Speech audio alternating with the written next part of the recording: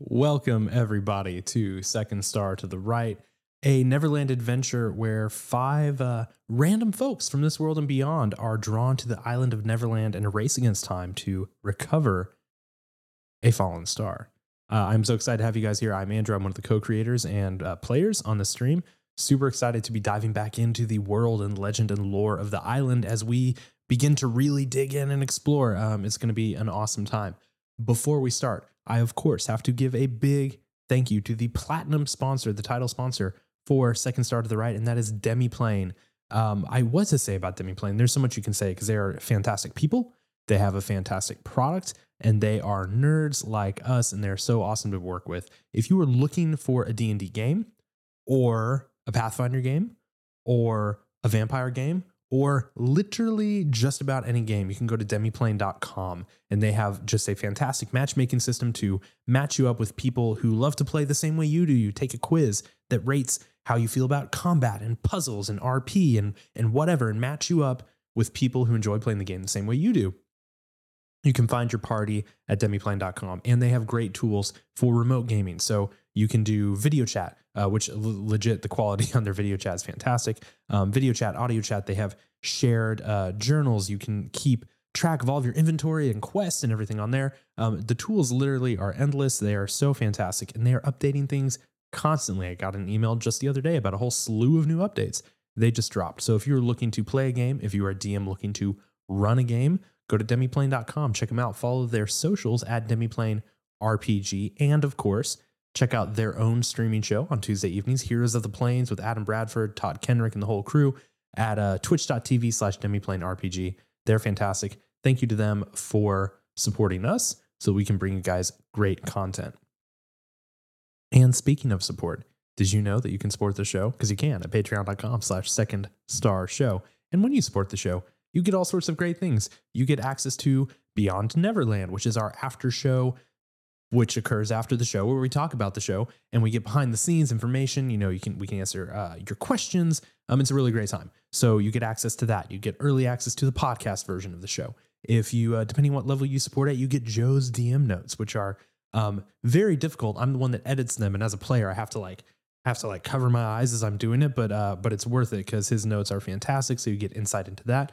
You get Shifra's adventure journal written by Desiree in character as Shifra, giving you some clues and insight into her druid's adventures in Neverland. And if you pledge at a certain level, you even can unlock the opportunity to play in a Neverland one-shot with Joe and some members of our cast. And it's great. And we have a fun Discord you can join too. Big shout out to one of our new patrons, Maggie. I think she's in chat. Thank you so much for supporting the show. It's people like you who help really boost our spirits, that people love and enjoy this enough to come and hang out with us and have a good time. So thank you to everyone on Patreon, everyone on Discord, and you can join them, patreon.com/Second Star Show. And I want to shout out one more final thing. If you guys listened to the podcast version or you're watching live today, you might notice that during the game, we're going to have music in the background. We've been working on this for a little bit, wanted to make sure that we really got a good vibe, good mix, that everything went well. And so I want to shout out a really fantastic resource that I found to provide the music. And it's called Serpent Sound Studios. Google them. This composer out in Norway composes fantastic fantasy music. And if you support their Patreon, then you can use that music license free in anything, on your stream, in your game, on your YouTube videos, whatever. It's a fantastic thing. It's like $10 a month. And we're super excited to have really cool music to share with you guys while we play. So search or go to serpentsoundstudios.com if you want to check out their work and support them. And with that, I will throw it to Joe for the rest of our sponsor shoutouts. Thank you, Andrew. Want to give a quick shout out to some of our gold sponsors of the show. First being Laser Wolf Attack, from the creative mind of Andrew McLean. You've got the best top of the line nerdy apparel. I'm such a big nerd of Andrew McLean myself. I'm currently sporting my matching Headlopper shirt to my matching Headlopper poster that's on the wall behind me. Andrew McLean is a comic book creator. Headlopper is his headliner comic. Volume 4 is available for pre-order on their website, Laser Wolf Attack. Awesome apparel by Andrew McLean as well as available there. Use our code at checkout, Second Star, to get 15% off your next order and score some sweet nerdy loot for yourself. Also, a huge shout out to our second gold sponsor, Black Oak Workshop, the maker of some of the best dice on the market. We always talk about how we love rolling their dice. They're a little larger than a normal set of dice. They feel really great in the hand. They have several different themes, from Dungeons and Dragons theme to space theme to skulls, fairies, friggin' everything you think of, they've got it there. They've got dice bags as well, their signature adventure calendars, and through the generosity of the team over at Black Oak Workshop, we're doing another giveaway during tonight's session. We've got this handy dandy dice bag and these handy dandy dice that will be going to a lucky one of our viewers tonight. Keep an eye out for the details when we get to our intermission on how you can win some awesome dice from Black Oak Workshop. Thank you.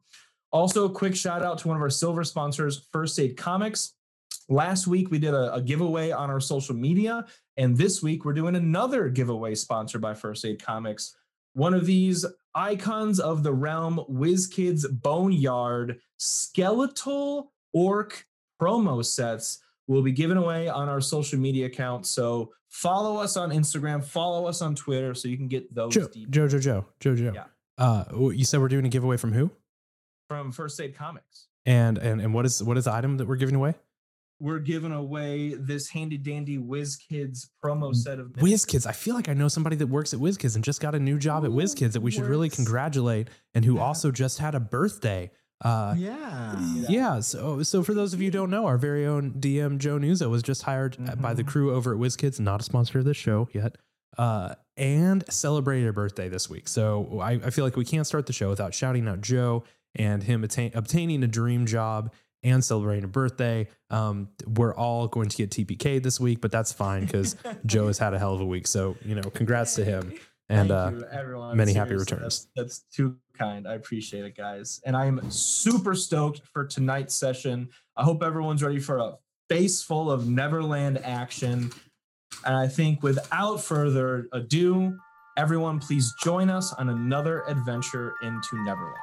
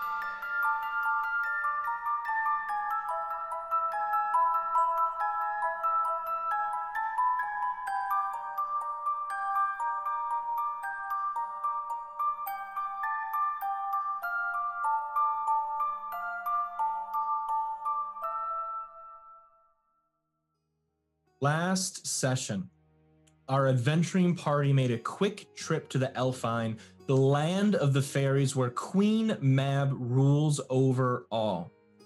We took a quick trip to an old vault of an even older Dracolich to recover the Star Shell. The Star Shell is a sort of softball-sized walnut made of iron that has the ability to house the broken fragments of the fallen star safely so that it may be taken, presumably back to Queen Mab, where it can be used for good and kept out of the hands of evil. The group getting a boost of confidence and morale with a new ally in Queen Mab, the item they need to collect the star, step back out onto the island of Neverland, leaving Mab and the Elfine behind. Only a mere few minutes passed from when the party left Neverland to when they returned. The night sky still sparkling overhead with stardust glittering from the broken fragments. As we look on our current map of the island of Neverland, we know that there are 5 fallen star fragments that have shattered and spread across the island. Some pieces land in areas where the group has not ventured. Some pieces have land where we've been before. Our next steps are clear. All 5 pieces must be recovered before any other evil hands, like the Red Wizards of Thay, can get to them first. You all stand on top of the hill under the night sky. The hour is now 9:00 p.m., day 1, week 1 on the island of Neverland. You have a good view on top of the hill here, jetting just over the canopy of the jungle. We can see around us a river cutting through the center of the island to the west. We see more jungle to the east, ocean past that. To the south of us, golden sandy shores where the party has explored before. Directly north, the thickest areas of the Neverland jungle with a mountain jutting out from behind it. It's time to venture down from this hill and begin exploring the island you are all sort of marooned on. We also have an option, if the group needs, to take a rest. I think last session might have softened up a few of our players, and you feel calm, at peace, and safe up here on Mab's Fairy Hill. It could also be a good time to discuss a game plan. Where do we want to go first? Do we want to travel to unexplored lands within the island to recover a star close by, or play it maybe a little safe and walk where we've stepped before? Party, what do we think? A question. Do we Yes. still have 22 temporary hit points? You do. Wow. Okay, cool. Yeah, you're going to want those, I promise. Some of us have less than 22 real hit points. Hey, not all of us were trying to impress, you know. and probably as we come through, like Talith is still clutching like the star sphere or whatever that we got from the dragon's mouth. He's just kind of like breathing really heavily. Blood is running down his face. He's pretty beat up. Just like, hey, we did it, guys. We got the thing. And then he just kind of like collapses on the ground, like on his butt, just like, You need to take a nap. nap be good. Can we do that? Can we nap? I mean, Absolutely. are we going to be killed in our sleep by a red wizard, or can we nap for like 8 hours? Queen Mab wouldn't let us get killed by a red wizard, and I'm already like kind of like prone or like a safety pose, curling up around the sphere. I guess we're just gonna. I guess we're gonna take a rest because clearly Talith is out of sorts. So, I guess I'll take first watch if people want to just get a little respite. Okay. Shifra I'm looking around frantically because what just happened was I flew up in the sky and I tackled a red wizard and I fell, and then pixies took me, and then I came back and no time passed. So I'm looking around frantically to see what happened to this red wizard. What's going on? From what we recall of past events, Shifra engaged the red wizard mid-flight, crashed onto the island just north of the hill where she was recovered by Mab's pixies. Of course, entering the Elf Island and coming back, we don't quite know what happened to the red wizard. Was he killed from the fall? Was he still conscious? Did he recover himself? Maybe he was recovered by the creatures of the island. Who knows? We could investigate the crash site if the group wants to know. Crash site was just north of our location now. Okay, but I can like see where I crashed. You don't see like the exact spot. Like it's just north, maybe northwest, because you like went through the trees and hit the ground. So it's hard to tell exactly where you landed, but it's probably, frankly, like a hex north. Okay, but from up here, I can't really see anything about where he might have gone or what might have happened to him. Unfortunately, you cannot see. Okay. Well, I think it's best we rest. We don't know anything about this island, and I don't want to traipse around it all night long in the dark. But yeah, I don't know where the Red Wizard is. We'll keep an eye out just in case. Dante, I'll take second watch if you want to wake me up in a bit. Yeah, I got you. I'll take third. I'll take fourth. Tell if you really need sleep. Cal can sleep the whole night. Just let him go.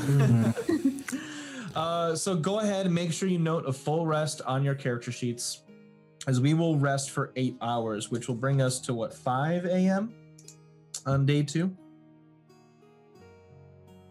And during this long rest, between everyone taking turns on watch, taking turns sleeping, I think this would be a good time to discuss our plan for leaving the hill, adventuring into the island to our first Starfall location. On the map, of course, we see the yellow dots noting the 5 hexes of the island where fragments of the fallen star have landed. I What do we vote for think? the crabs because we already know that they just want to dance. I think that's a great idea. Yeah, Yeah. the crab seemed friendly. Yeah. I don't know. I think since we know the crabs are friendly, it's easy to kind of get to. I'm thinking, I don't know how everyone wants it. It sounds like people want to go towards the crabs. I was just thinking it might be better to go towards things that are the unknown. So later on, if we're feeling a little bit tired, the rest of the parts are easy. It makes sense. I'm also a little concerned about getting over to the crabs, going through a particular area that might put us somewhere else pretty quickly. Do you remember the... Oh, that's true. Well, Sure. Mm. We did try to travel through Hex 3 and were teleported by a hidden ward in the sand. Who knows what other magical traps might lurk on those beaches. Though we could, as a party, take an alternate route to the crabs, an area we haven't been before, directly to the west. If you didn't want to backtrack all the way you came. I kind of like Dante's idea, actually, that there's a lot we don't know and we probably need to uncover and explore. And it's been a pretty chill island so far. I know I was y'all might have thought I was a little stressed, but I'm actually fine. I feel pretty good about this island. Kahanet liked it here. Queen Mab liked it here, so it's probably a really great place. And yeah, I think we should go explore now that I think about it. I think you were stressed. I think you still are. You slept the whole night. We all made sure that you had plenty of rest. Well, yeah, rest is important. We all need rest. So thank you for letting me rest. But I think we're good to go. Right? Let's go. I'm ready to go. Everyone, make a quick survival check for me.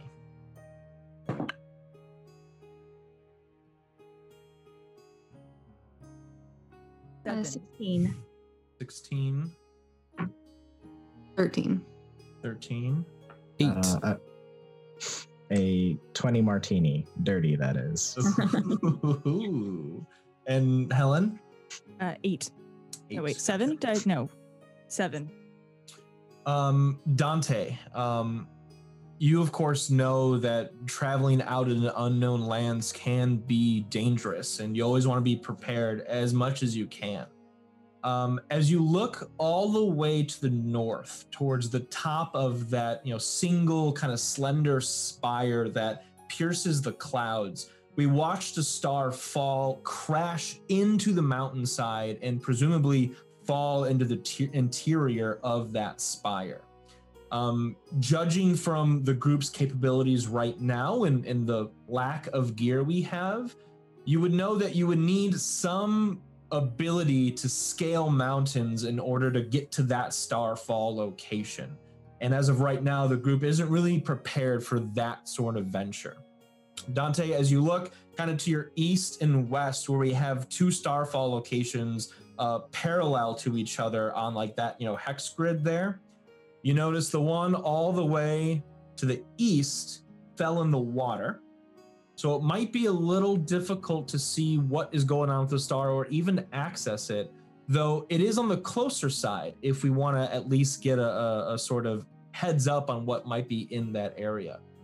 As you sort of look to the opposite direction to the west, a star fell there in a sort of beach side. The group hasn't been there before. You don't know the conditions of the beach, if it's more sand, more jungle, if it's a cliff face or whatnot. But that's not too far out of reach as well. The star that fell directly to the west of the group fell in one of the most dense part of the jungles. You would probably know that it would take some considerable time to safely navigate and search that jungle area in order to locate where exactly the star fell. And then, of course, the fifth star fell on the beach where we've been before.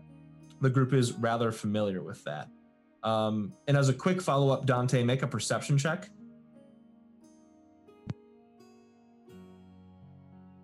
Six.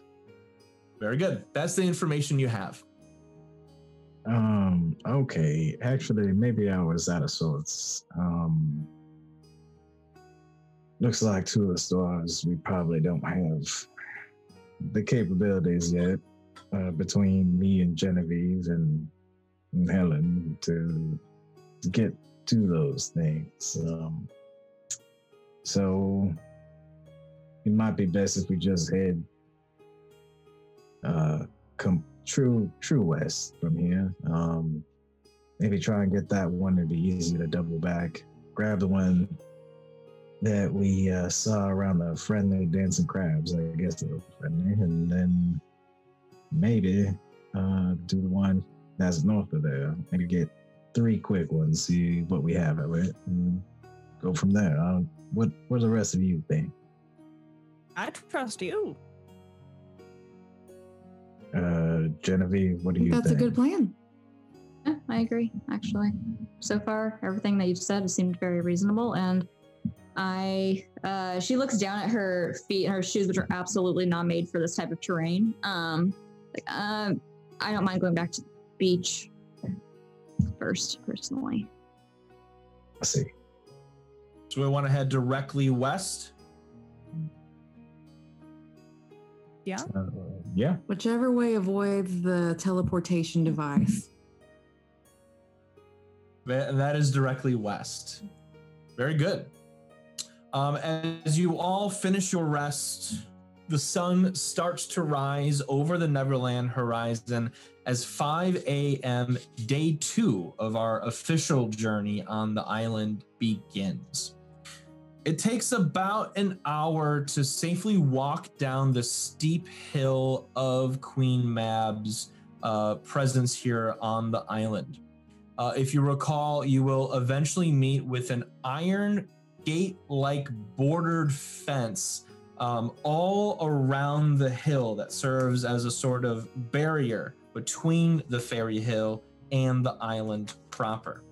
I think we could safely find the hole that Helen forced open with sheer strength to safely pass through once more. Unless we want to take a different approach. No, I would probably just go back the way I came. Excellent. Yeah, once the party seems to be going in a certain direction, I'll just kind of like get out ahead, kind of speed walk in, like power walk in, keeping a very perceptive eye out. But yeah, I'm excited to lead the group forward. Is anyone questioning Talith's lead? No. No. Just amused by it, but not questioning. Keeping an eye on. Very good. I feel the confidence of the team at my back. I'm bolstered by their support, and I go forward boldly, knowing that they trust me implicitly. Hmm.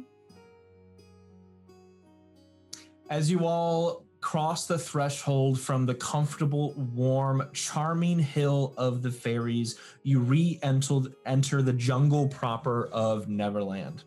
Another probably half hour passes to finish your journey through this area as you enter the next hex of the island. Here, a river flows between steep jungle cliffs. And as you journey probably another half hour, now reaching 6 a.m. into this hex, notice a sturdy rope bridge that stretches across the river. As you all sort of emerge from the tree line, standing on the heightened cliff, looking down at the fast moving water, a single rope bridge spanning your path to the opposite side of the river, you all start to hear a sort of eerie but familiar chime on the wind as leaves rustle, trees sway, water splashes, as the entire island begins to sing the song of chimes and bells and whistles. If you recall, this phenomenon is what caused the crabs to dance in our previous journey through the beginnings of Neverland. And now this magical wave across the island draws your focus to the river, cutting through the jungle proper. There you see something splash up from the water, a bunch of seaweed, a bunch of kelp that sort of morphs and forms into this beautiful horse with a horn protruding from its forehead. You would imagine this would be a unicorn made from seaweed and kelp from the flowing water. This unicorn prances, dances, and gallops across the water's surface in rhythm with the chiming and bells singing through the leaves of the jungle. As you would think to react or say something, this moment passes, the leaves die down, the wind becomes still, the chiming solidifies, and the kelp unicorn disperses back into the water, and then the sounds of the jungle fill your senses once more. Did you see? Was that a horse? Right? It looked like a horse, right? Did. Yes. Was it dancing? Why do things dance here? Why not? Dancing What else would you hours, I do guess. besides dance? Fair, but where did it go? Dante, did you see the kelpicorn? I mean, I did, but I got lost in the rhythm myself, so I did not See? know what happened. What else are you gonna do? You have to dance. It's kind of weird though that it just rings and everything has to dance. What if you don't want to dance? I mean, you don't We have to didn't dance. I did. Y'all didn't see me. I was cutting. Well, I guess cutting planks because there's no rug here. Weird. I don't. Where can I see where the unicorn thing disappeared? Yeah, so you're you just walked out of the jungle. You're standing on top of the cliff that overlooks the water. It's probably a good 80-100 foot drop to the actual river's surface. About 40-50 yards south of you, there is this long rope bridge, and then just past that is the waterfall that drops into the beachhead, right? The kelpicorn, if you will, stopped galloping right underneath the rope bridge. Mm. Okay. You described the music as chimes, right? Yeah, imagine wind chimes on a wooden porch of an old home, and as the wind passes across the porch, it chimes and rings. So it's not does it sound like pixies talking, or is it different from that? Different from that. It's actual chimes and rings. Okay. Yeah. So can I would. Oh, go ahead. Oh, go ahead. Okay, I will. I'm gonna pick up a rock. I assume there's a rock around, right? So many. And I would like to. We're at we've reached this rope bridge by now, correct? We're about 40 yards away from it, actually. But if we want to head in that direction, we certainly can. Yeah, I'd like to pick up a reasonable sized rock Reasonable for Helen or for a normal humanoid? for Helen. Understood. So big. So big, yeah. Unreasonable for anyone else in the party. And once we get within range, I'd like to sort of just take that rock and yeet it onto the bridge to see if it supports the weight, if anything strange happens before we step foot on the bridge. Of course. I imagine everyone's comfortable with heading towards the rope bridge then? Yeah. Great. Helen leading the group with a large rock cradled in your hands. You all get to sort of the threshold from jungle to bridge.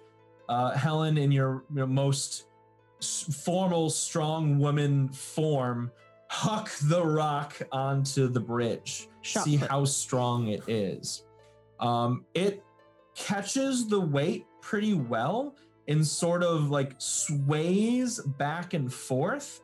And then one of like the wooden stepped planks cracks and breaks, and the rock falls through it and then splashes into the water.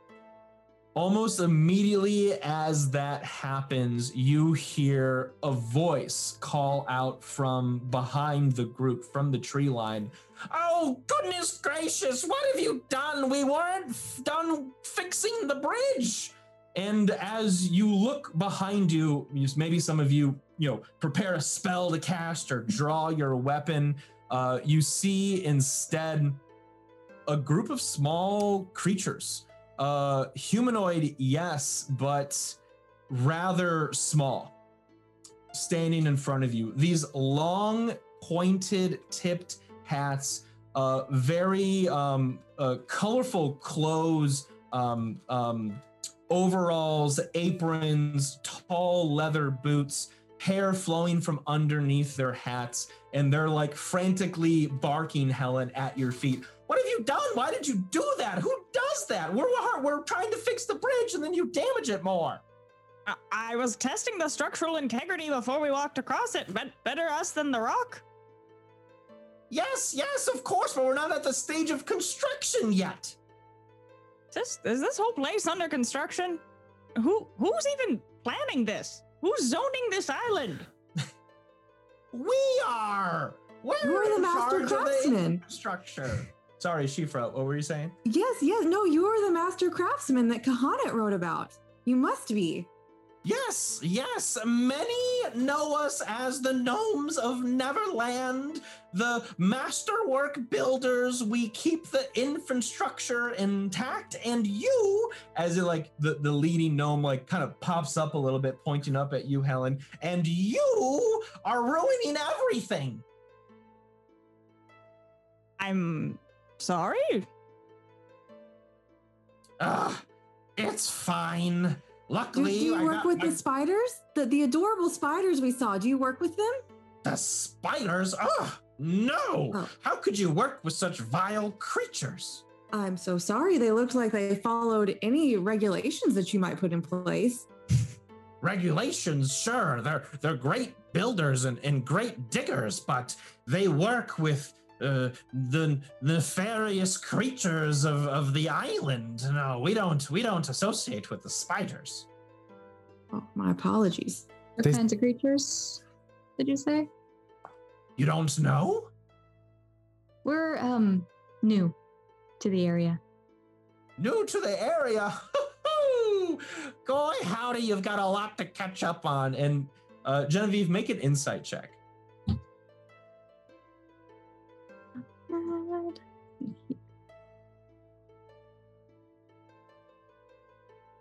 Okay, a 15.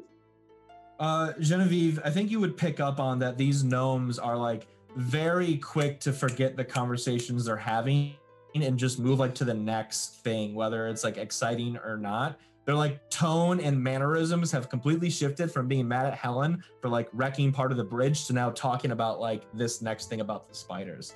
Oh, new to the island. Yes, you've got lots and lots to catch up on then.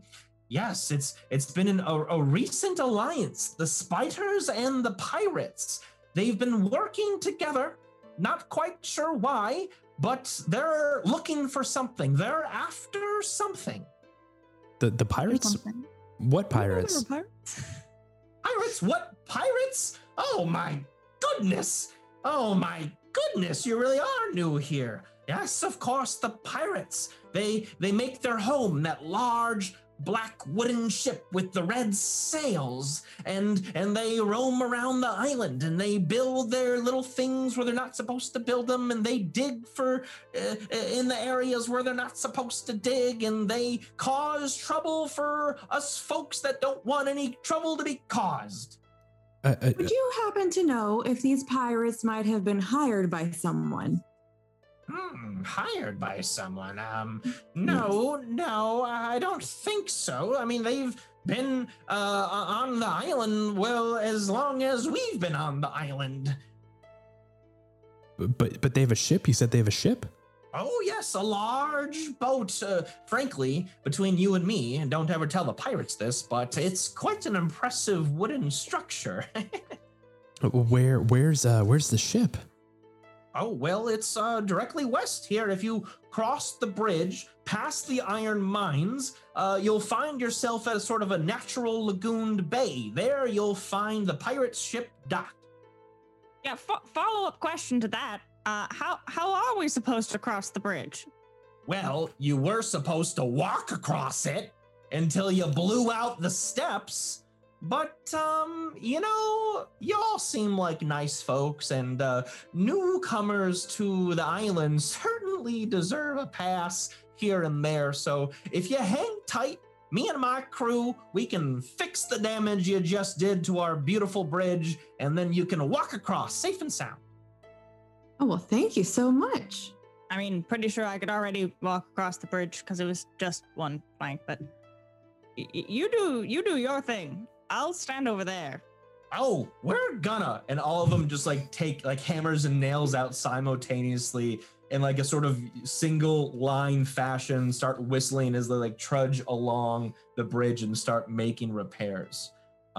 Anything the group wants to talk about in this moment of like downtime while the gnomes are fixing the bridge? I thought the spiders were cool, and now apparently the spiders are bad. I don't know what to believe anymore. I mean, It sounds like they just might be, like work for hire.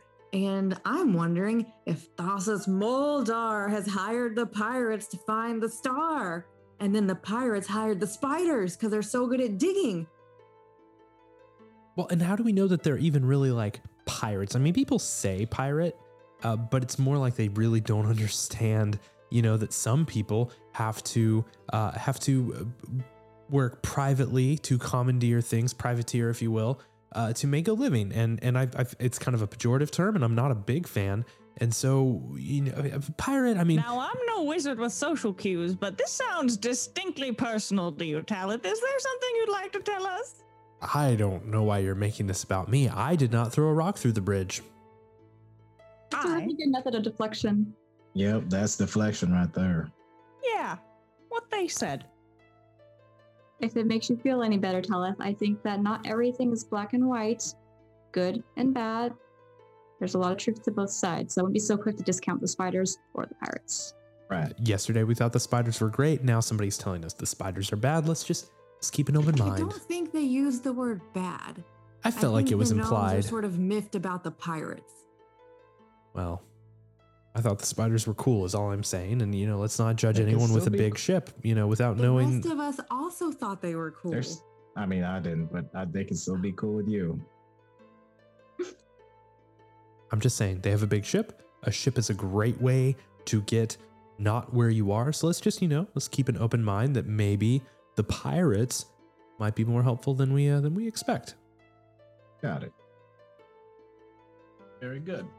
And as your conversation sort of comes to a close, you hear, "All done," come from the center of the bridge where the gnomes were working. They sort of trudge back across to where you're standing and engage you in conversation once more. Well, that ought to do it. You should be able to walk across the bridge safe and sound.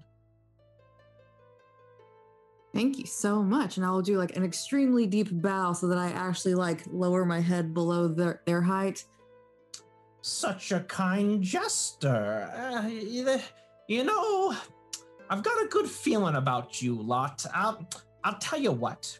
If you're ever looking for a place to lie low, maybe find a good bed to sleep in and get some good food in you, you can pay a visit to the Gnome Village, just north of here, or should I say north of the hill you just walked down from. Keep a lookout for a large mushroom with a red cap and white spots. That's our welcoming center, and you can get all the information you need on the Gnome Village there. That sounds wonderful. Wonderful indeed. Well, good luck to you. We've got other bridges to fix. And they sort of just trudge right past you, head northbound up the river. I will start walking across the bridge. Everyone join. Yeah, I will Shifa? follow. Yep. I'm gonna wait till not everybody's on the bridge to cross the bridge, just in case. Sure. Yeah, Helen, you pace out the group as everyone gets across. Helen, you lag behind just a bit, but manage to get safely across yourself. Although the bridge is like a little wobbly from side to side, it is a very solid structure, very safe. And the only way it could break is if an oversized boulder gets forcefully thrown onto it. The gnomes are surely master craft workers and top of their trade. You all make it across the bridge safe and sound with, it sounds like, some new friends. Maybe we'll take a visit to the old gnome village sometime. While we were on the bridge, could we see past the edge of the waterfall? Like, did it give us a view of anything kind of beyond the river we were crossing? Sure. Yeah. From the center of the bridge, you can see where the water, cascades over the cliffside and empties out onto the beach. From there, honestly, you have a great kind of framed view of the ocean around the island. Maybe the tips of sand where water meets beach, but not a lot of detail on that first sandy belt because you're up a little too high and a little too far back for that. Gotcha. Caliph, is there anything in particular you were trying to spot out? No, just anytime we've had an elevated position, I'm trying to kind of get a crow's nest view of wherever we happen to be. So anything to help me kind of get the lay of the land. Sure. I would say you would also then, looking north, following the river cutting through the island, you notice that it actually drops down in elevation and the water gets rather shallow north of the rope bridge you're standing on.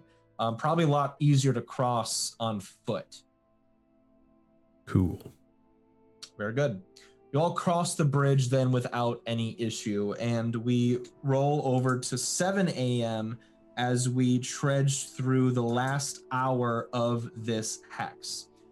You start to get into some real dense jungle territory.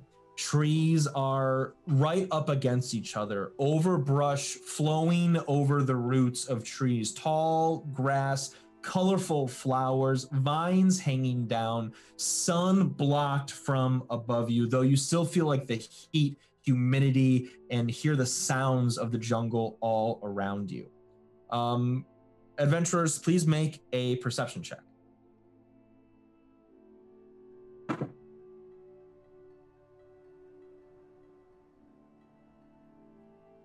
Dirty 20. 30, 20. 10. 11. Also 11. Natural 20. I don't know what's going on. Dante, my guy. Dante, as the group is trudging through the jungle, still sort of in your survival sense from before, trying to make sure we're aware of as much information and potential danger as possible, you notice something a little out of place, Dante, on the jungle floor. There's a wicker basket that's overturned, and it's quite large. You think you could wrap both your hands around it to carry it, and it's, a man-made object that someone clearly left here or forgot here. So there's a man-made object? A wicker basket. Yeah. Whisker. Okay. It's overturned. I'm gonna get my cane and kind of finagle the basket over with it. Just be like, I think someone might have left something back. What do I see when I kind of move it? Sure. Yeah, as you sort of like slowly lift it up, trying to get a visual of what's underneath, you see that there's some sort of like cache of supplies here. You don't sense any danger, so you lift it a little higher and you can clearly see some abandoned fishing supplies. What looks like a fishing rod with some like tackle or bait, a bit of extra line, and like a lobster crab cage as well, all in pretty good condition. Dante, you would also notice that there's a rolled up piece of paper inside the crab cage, like a parchment, like almost a page from a book. All right, I will give the stuff over to Talith, and I'll look at the paper though. I'm gonna get the paper. Figured since Talith is always a little bit jumpy, having something in his hands to do is probably always the best thing ever. So I imagine Talith with like fishing rod and like crab cage in hand looks like he's ready to go fishing with Grandpa. You know what I mean? Like, here we go. But Talith, you pull that rolled up piece of paper out of the cage. And wait, I'm looking at the piece of paper because I wanted to see the. Yeah, you pull out that piece of paper and it's definitely weathered a bit. But still in good condition, being underneath that, wicker basket. As you unroll it, you see that there's a fair amount of writing on top, and down the whole page. It looks like it was probably ripped out of a book, and the sort of letterhead at top says "A Day at the Beach." And Dante, I sent a quick doc to the group beforehand. If you want to pull it up, you could read it out loud or to yourself or whatever you think. All right, here's my a narration voice. I guess I'll do this. All right. A Day at the Beach. Well, it says chapter 19. I'm reading that correct first. Yeah, chapter 19, A Day at the Beach. John couldn't believe it. He was stuck on the beach, covered in sand, searching for a ghost with his siblings. He could have been reading right now. I could be reading right now, John said, shaking sand from his nightgown. What makes you think we'll find a ghost in the middle of the day at the edge of the island? Well, Peter tells us he saw one, Wendy replied. And he would never lie about something like this. He's forgetful, yes, but he's not a liar. Michael, meanwhile, was ignoring his siblings and instead collecting seashells at the edge of the water. They had been arguing more and more lately, and he didn't like it. Michael now put his ear to a shell and compared the ocean sounds inside the conch to the ocean outside the conch. He wandered back to the pair. I prefer how this ocean sounds, Michael said, handling the shell to his brother. Michael, don't be silly. The sound you're hearing is simply all the noises around us coming together inside that shell. It is rather fascinating but John then realized Michael was already walking away. You upset him, said Wendy. And this was supposed to be a lovely afternoon together in the sun. Why can't we enjoy a little time together looking for a ghost? Because ghosts don't exist. Think of the science, Wendy. Do you expect me to believe that a specter haunts the peninsula? Where's the science to back up such a claim? John was getting more and more agitated as he spoke. That is the entry. Dante, it sort of trails off, suggesting there might be a few missing pages to this story, A Day at the Beach. Talith, you see the piece of paper in Dante's hand and quickly think, wait a minute. As you pull a book that you took from the British Museum with the initials WD on the inside cover, you realize that the ripped page in Dante's hand matches one of the missing pages from the journal that you have with you. And I go, wow, I definitely don't remember taking this, but I sure am glad I did actually take this. And I kind of flip through and I say, wait, Dante, let me see that. Yeah, this is story about a couple silly kids. Sure, here you go. Yeah, and I kind of flip through. Do I find a place like where it seems like maybe it was torn out? Quite perfectly, you find like the matching ripped, little bit of paper in your book that fits the page that Dante had. Dante, this book fell in my bag at the British Museum. I don't know how it got there, but this page, I mean, look, like it fits. Yeah. Let me see. I'm gonna see if I have. I don't think I have mend. That's not something I have. Nah, I don't have that. Of course not.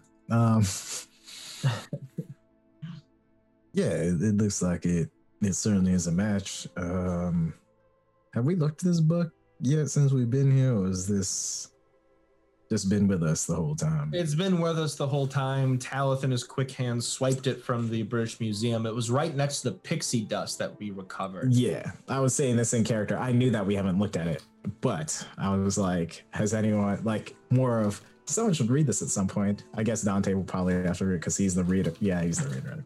Other than Shifra. We're the readers of the group, so. Yeah, well, we might need to look at this book at some point here. Maybe the next time we take a rest, I'll give it a look, and maybe Shifra. Yes, it's very interesting indeed. I would love to read it. Oh, okay, by all means. Well, I mean, we should both read it. We should both put our minds. Yeah, you're right. You will come at it from one perspective. Yeah. I will come at it from another perspective, and we should both learn as much as we can. How bizarre is it that this page was found on this island to a book that Talith remembers taking that was next to the pixie dust that I took while Thassa's Moldar was harassing us at the British Museum? Clearly, this is important. Yeah, it's very important. I think we should start a book club to make sure that we keep on the notes. Oh, that sounds fun. It's real fun.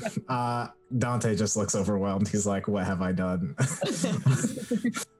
Yeah, Shifra, connecting some dots. Somehow this book might have been on the island at some point in time, maybe far before you all stepped foot on Neverland.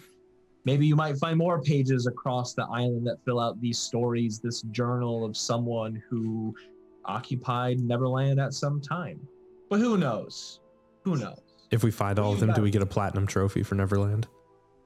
Yeah, you get the achievement. Yeah. Unlocked. Do I need the fishing pole in this cage? Are we gonna go fishing? You're a sailor. You like. I'm not gonna say the P word because you don't like people saying that one. So, well, I figured it'd make you feel, at home or at peace. We don't. Okay, well, we don't sail on the water. People haven't done that for like thousands of years. Why would you do that when you can fly? But I don't really know. I'm not really a fisher. Can I leave them? Is that littering? Is that okay? I mean, I don't think we should just leave them.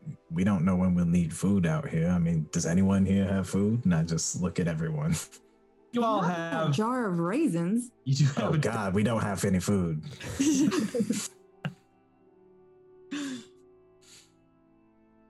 Yeah, you all have, rations and enough to get you by. Again, as experienced adventurers, I assume you're capable of at least gathering what you need to get you through the day.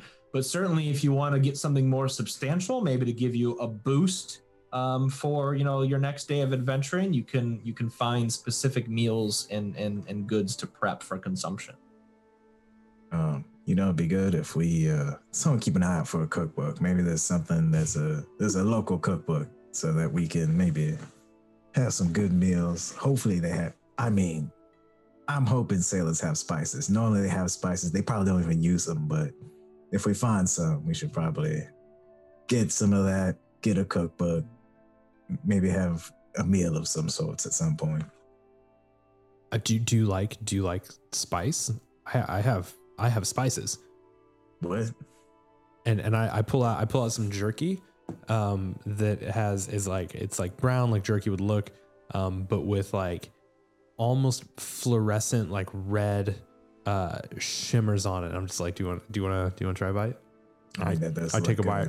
I just like chew it. I'm like, you want a bite? Sure. And I give Dante a bite. I'm just like looking almost like gleefully. I take a nibble. It is hot. It is the Atomic Wing Challenge hot. And I'm just like chewing on it. I'm like, spicy, right? Yeah, yeah, it's good though. It's good. Okay, I think we should move on from here.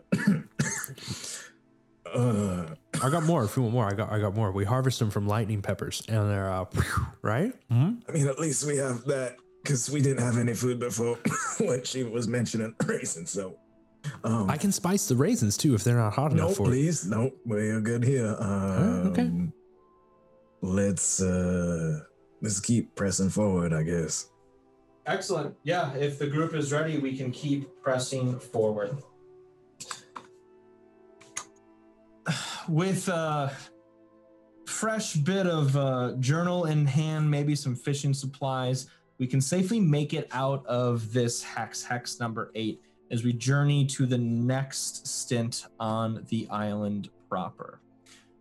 Here, things start to get a little difficult in terms of traversing through the terrain. The jungle is at one of its most dense moments at this area.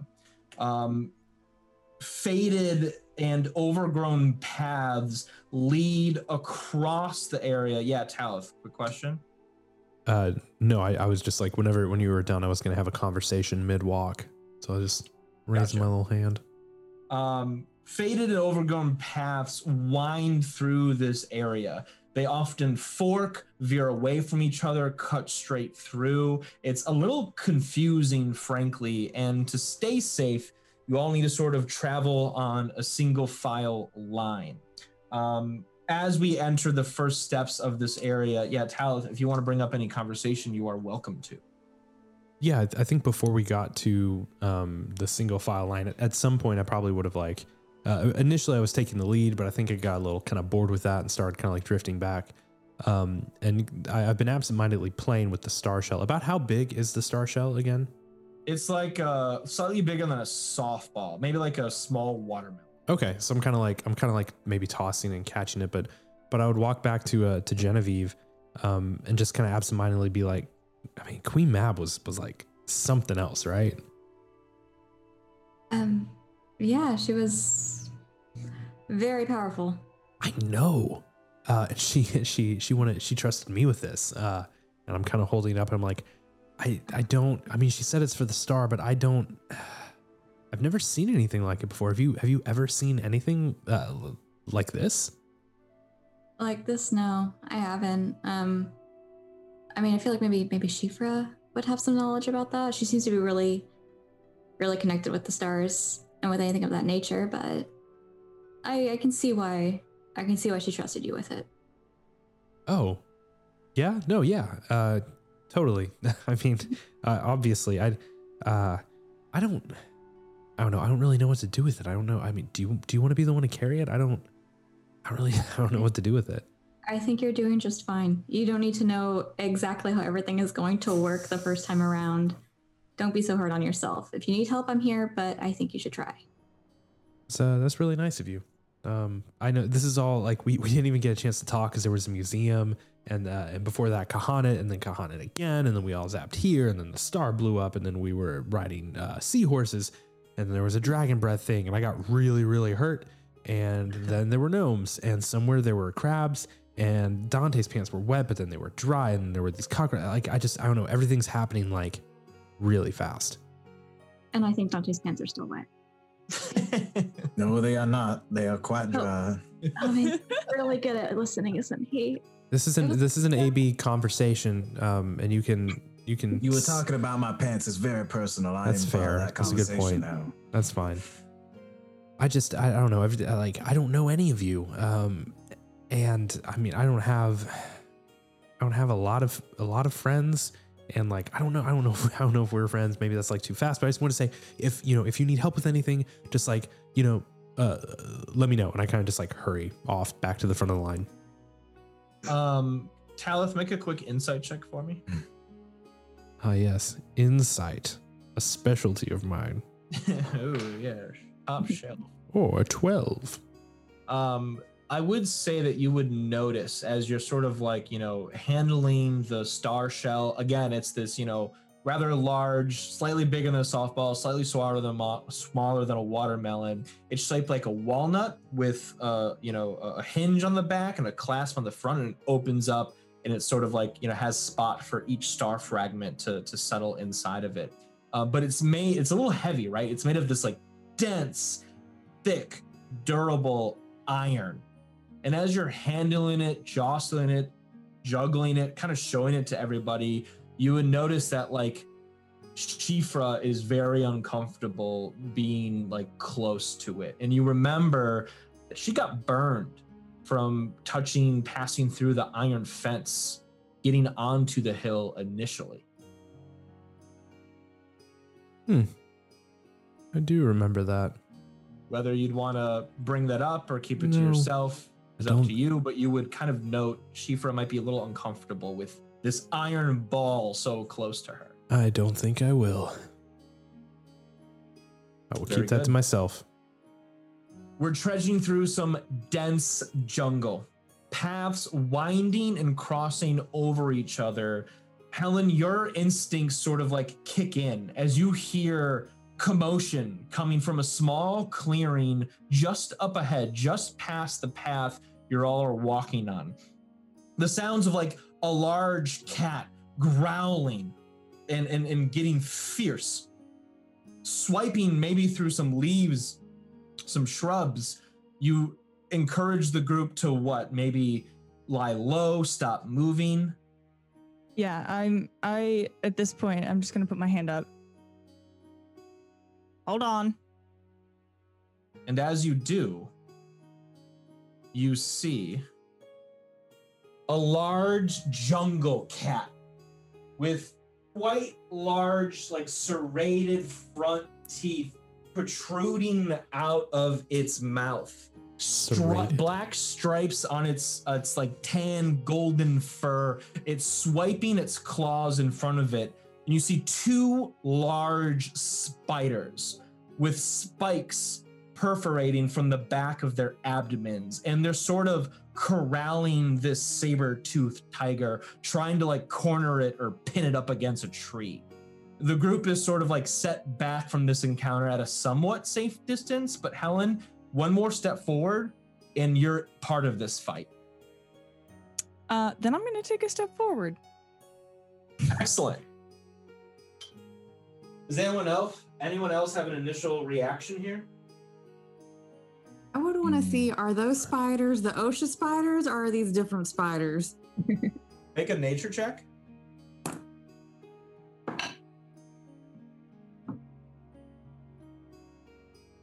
14. 14. Yeah, Shifra, you can identify that these spiders are quite different than the OSHA spiders. The ocean spiders were sand spiders, right? They were very low to the ground, kind of like longer, flat bodies with like almost claw-like mandibles that are really good at digging. These spiders engaged with the saber-toothed tiger are a little more stout, a little more compact. They have spikes instead of like hair, like on their legs and abdomen, and they have drool or like poison dripping from their mouths, and they almost look like a rabid creature trying to kill their prey. Okay. So Helen's taken a step forward. Shifra, do you communicate what you learned to the party? Yeah, I would very quickly say, these aren't construction spiders. They're dangerous. Does anyone else want to join this encounter? Genevieve is actually just going to try to step off to what would be her left, if my perspective's correct on this map. Yeah. Just 5 feet, not putting herself immediately behind the tree. However, she is going to cast minor illusion in front of her to make the appearance of a large bush to try to obstruct vision of her while she'll peer around it. Very nice. Dante, Talith, anyone else? I am just going to go to the tree towards the right. not behind that one, but the one in between. Yeah, but a little bit more towards the right, like in between the rocks and the tree. Yeah. Very good. Shifra, Talith? I am going to just stay. I'm going to stay like back next to this tree, like where Genevieve is, but I want to be able to keep my eye on Helen and keep her within range. Very good. And Talith? I'm going to see Helen step forward, and I will move slightly to my right. Actually, no, I will step up just like next to that tree right in front of me. And then I'm going to just kind of focus inward for a second and then reach out mentally to Helen and Dante to connect with them psychically and just say, hey, don't freak out. We've done this before. I can talk to you just in case we need to talk, or if you want to talk, like it's fine, but I'm here. And you hear that in your heads. Can I reject that? I don't actually. Well, I mean, rules is written. I don't. I mean, sure. I don't care. You can. I'm sure it has to be like to a willing creature. It doesn't actually say willing. I think, Classic. in fact, the power is called Psychic Whispers. So, and I think the implication is that is that you don't have a say. But Should if you be tell me, careless whispers. yeah. Yeah. But if you don't want me to, just let me know. My bad. But just in case. Yeah, you probably would have noticed in this long trek we've been making through the jungle that Helen has not been very talkative and does not seem to be in an amazing mood. So she's just going to say to you out loud, "Get out now." Oh, I don't know how to turn it off, but okay, I won't. I'll try not to. Ooh, my bad. Ugh. It's blurring out anyway. It's fine. And with that, roll initiative.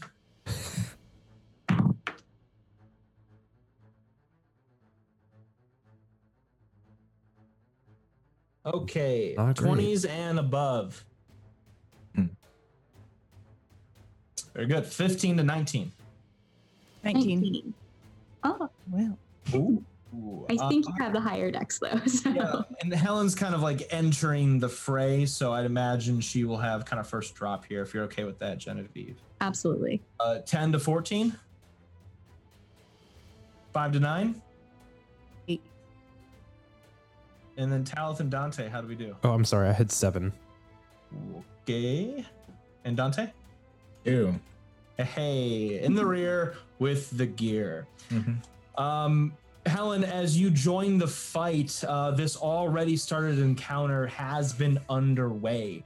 The two spiky spiders lash out with their their front mandibles, spewing acid at this saber-toothed tiger.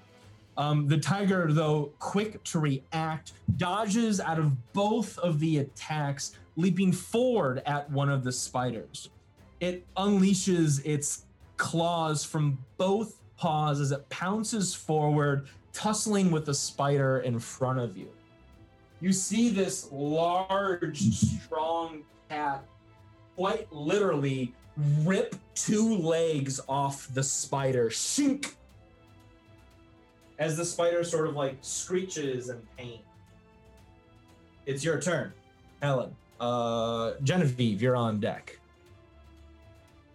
all right. Hold on. Let me take a look where I am. I am going to go for the tiger with my hammer. So I'm gonna run up and take a swing. Sure. That is a 21 to hit. 21 hits the saber-toothed tiger. Alrighty. Man, I certainly forgot how to play this game. Alrighty. Actually, that's two-handed, so that's my bad. That is 10 points of damage. 10 points of damage. Yeah, as you swing your hammer, connects like the back hip of the tiger. You hear a loud crack from its hip bone as the tiger roars in pain. Anything else? Yes. Do I have 2 weapon fighting, so I have another attack. Trying to think. Yeah, I'm gonna strike out at it this time. Switch hammer to one hand, and I'm gonna go for it with the whip for a classic circus motif. Classic circus motif from Helen. That is going to be another 21 to hit, actually. That continues to hit. Great. And that is going to be 8 points of damage. 8 points of damage. Another against the tiger's back as like hair poofs up from the whip mark. It lashes out in pain once more. Anything else? Yeah, I actually am going to I'm going to put my hammer away. I'm going to look at the tiger with just hands out, and I'm going to say, "Come at me." Very good. Genevieve, you're up, then Shifra. Okay, so Genevieve is going to take out the crystal ball from the leather pouch on her side. And she's holding it up in one hand. She starts humming a little bit under her breath. A faint tune of the itsy bitsy spider. And I'm going to need the spider to make a constitution saving throw. DC will be There good. are two. There's one Oh. closer to you The and one a one bit farther away. The one that's farther away has its front legs ripped out from the tiger. I'm not concerned about that one at this point. I want to go for the one who still has all of its legs. Sure. And I'm sorry, you said a wisdom saving throw? A constitution. Constitution. It rolls a 19. Oh, dang. Okay, so it will not work. She attempted to cast Reduce on it, but that will be it for her. Very good. Shifra, you're up. Talith, you are on deck. Okay. I want to cast Enlarge on Helen. Oh, So she is going to, unless she wants to resist this. No. She's going to double in size in all dimensions. Her weight is multiplied by 8. Your size increases by 1 category. Let's see. What else? You have advantage on strength checks and strength saving throws. Your weapons also grow to match your new size. And while your weapons are enlarged, your attacks with them deal an extra 1d4 damage. Oh my god, I'm so excited. If this becomes a normal thing, we're going to have to ask Hero Forge to send us an oversized Helen Giant mini. Helen. 12-foot Helen. Well, actually, yeah, 12-foot Who, Helen. who did it better, Helen or the lady from Resident Evil? I'm about to be 3 feet taller than her, so Facts. So Helen. Very then good. Can I do a cantrip as a bonus action when I've done a spell or no? Yeah, so you can cast a full action spell and then a Okay. cantrip in the same term as long as they're separate action types. Okay. So yes, So I want to do a bonus action magic stone. Can I do that? absolutely. Okay. So I'm going to do that. I'm going to get my pebbles out and I'm going to hurl one at one of these spiders. Excellent. There's the damage one tussling with the tiger or the fresh one. I'll do the fresh one. The fresh spider, yes. That is a 11 to hit. 11 misses. Doesn't so much as Okay. miss, but bounces off the spider's backside. Exoskeleton. You would notice that, it's got these large spikes coming from its back, and it's Mhm. actually plated as well. Okay. All right. And that's it for me. Very good. Swellen the Barbarian. Thank you, chat. Helen or Swellen. That's pretty great. It might be t-shirt worthy, honestly. Awesome. Thank you, Shifra. Talith, you are up. Dante is on deck. I'm gonna look over at whichever. I think it's the. What did Helen just attack? The tiger. The tiger. Yeah. So you're gonna see that orange glow kind of shimmer in my hand, and like different motes of light, kind of pop, pop, pop, and then just coalesce together into kind of a jagged blade and fly out at the tiger Nice. as I cast a psionic blade. 1. Ooh, hell yeah. That's 18 plus stuff. 20, I mean, even more than that. Way over 20. 24. Quick maths, 24 hits. Yes. And sneak attack, right? Yes, Swellen is within 5 feet of the creature you are attacking, so that does Proctor sneak attack. 3d6 plus stuff. So excited. I don't think I've rolled sneak attack yet in this game. I don't know. Congratulations. 6 plus 3, 9 plus another 3, 12 plus 4. 16 points of damage, which is about as much as my level 13 monk does in another game. So that's pretty cool. Neato. Talith, describe to me the killing blow. Yeah, I just kind of like lean down because I want to zip the blade under the spider, and it just again, these blades don't visually impact. They almost just kind of disappear and slide inside. So with no visible wound, the tiger just slouches to the ground. And then a big, large cat, the saber-toothed tiger is defeated. The spiders, though, still seem aggressive. Talith, anything else on your turn? Yeah, for my bonus action, I'm going to coalesce a blade in my offhand and fling that as well. It's slightly smaller, but it's got a lot of heart, and I'm going to throw it at the spider nearest to me. It's all about how you use it. Make that attack roll. Yep. Less good, 13. 13 misses the spider once again. Its thick armor on its across its body gives it that extra defense. And I'm a little surprised because normally I'm used to this like just going into the creatures I attack, but when I see it kind of shatter on the shell, I'm a little taken aback, and I'll step back behind this tree here to my right. Sure. Very good. That'll end my turn. And Dante, your turn, then the spiders. All right. I am going to cast Ray of Frost at the closest spider at me. So I'll get my wand out.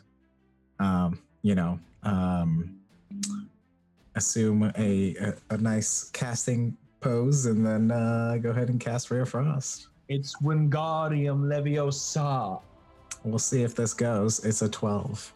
A 12 misses. Of Once course. again, frost just cakes the side of the plated spider, and it is unaffected.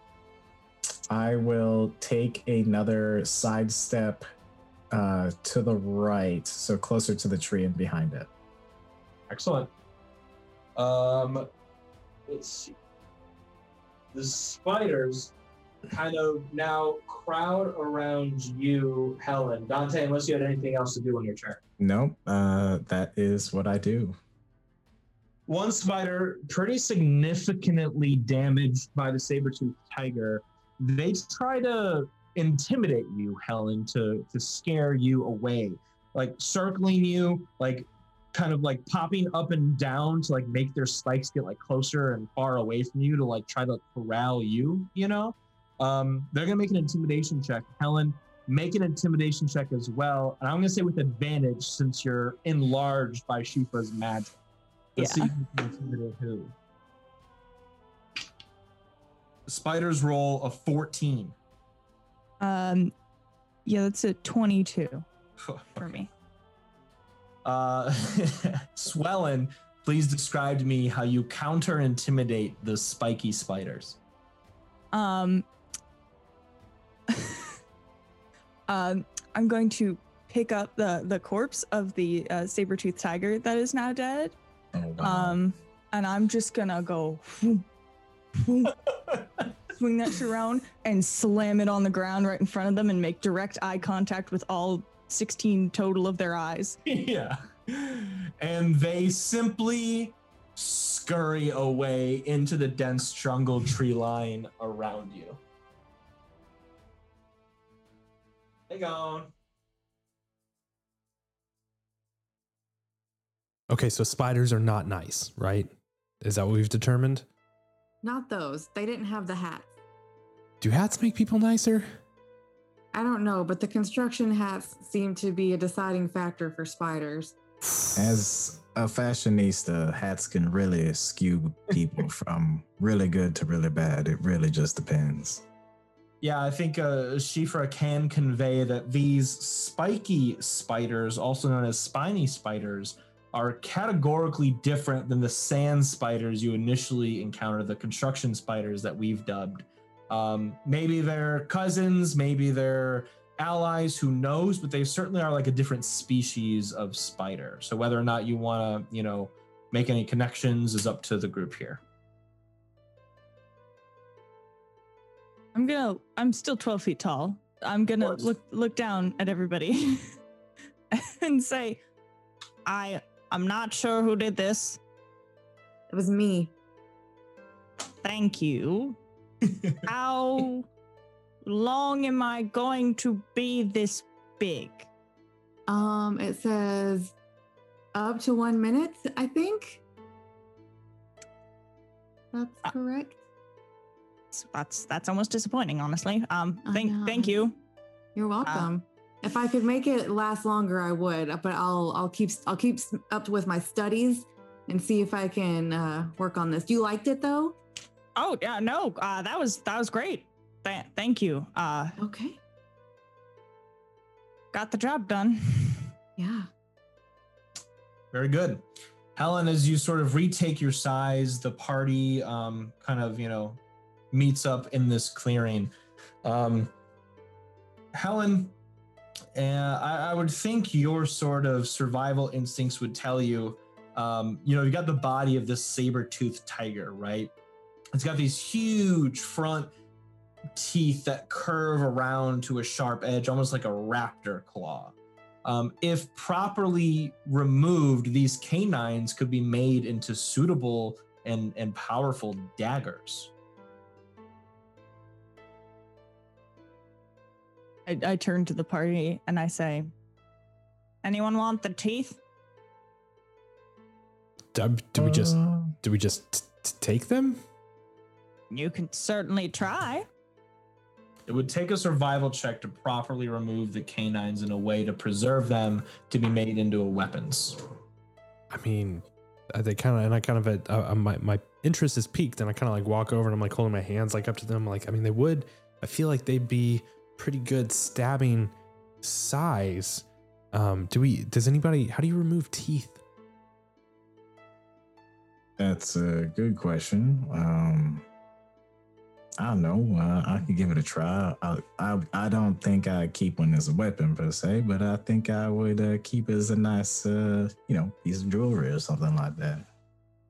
Yeah, I mean, if you, I think how many total of these knife-ish teeth are there? There's 2 of them. I mean, Dante, do you want to try and take one, and I'll try and take one? Seems cool. Sure. All right. On 3, do we pull? I've never done this before. Good luck with that. I was going to use a knife. Oh, yep. Nope. That makes sense. I was going to do that too. And I will try that now. Make a survival check.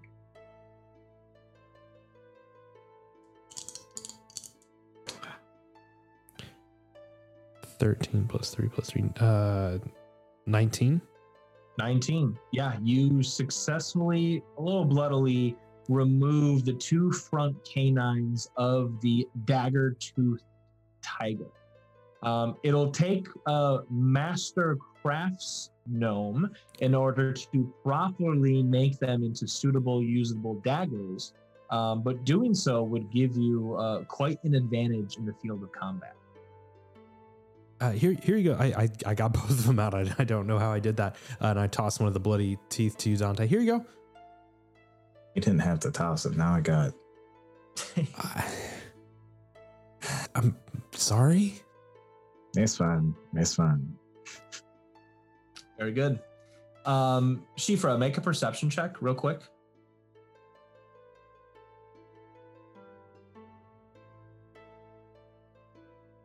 $19. 19. So the group is standing in this clearing, right? We've been traveling through the dense jungle, winding paths, but this encounter happened in a clearing. Shifra, as you look up, you notice there's also a clearing through the canopy of the jungle where you could see the morning sky of Neverland shining above. Somehow, in the twilight of dawn, whether it's you specifically or the light position in the sky of the rising sun, but you managed to notice twinkling stardust in the sky above you. kind of falling down not too far ahead of the group's location. Shifra, you think maybe one more hour walking west, you might be able to find the first Starfall's location. But before we get there, let's take a quick break so the group can refresh, so we can get back to some Neverland action.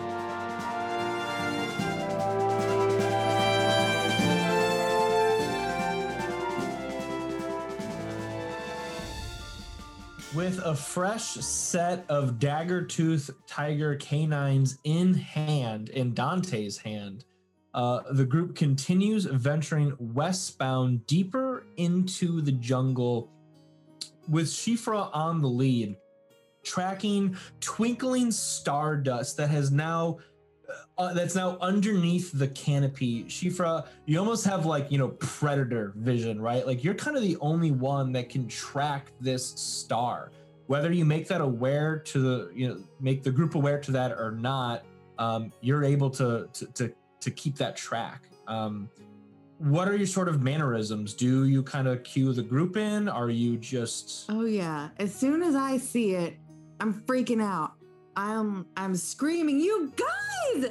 It's this way! There's a star part this way. Let's go. I can see it. Let's go." And I'm booking it. I'm taking off, like tripping over shit, don't care. Let's go.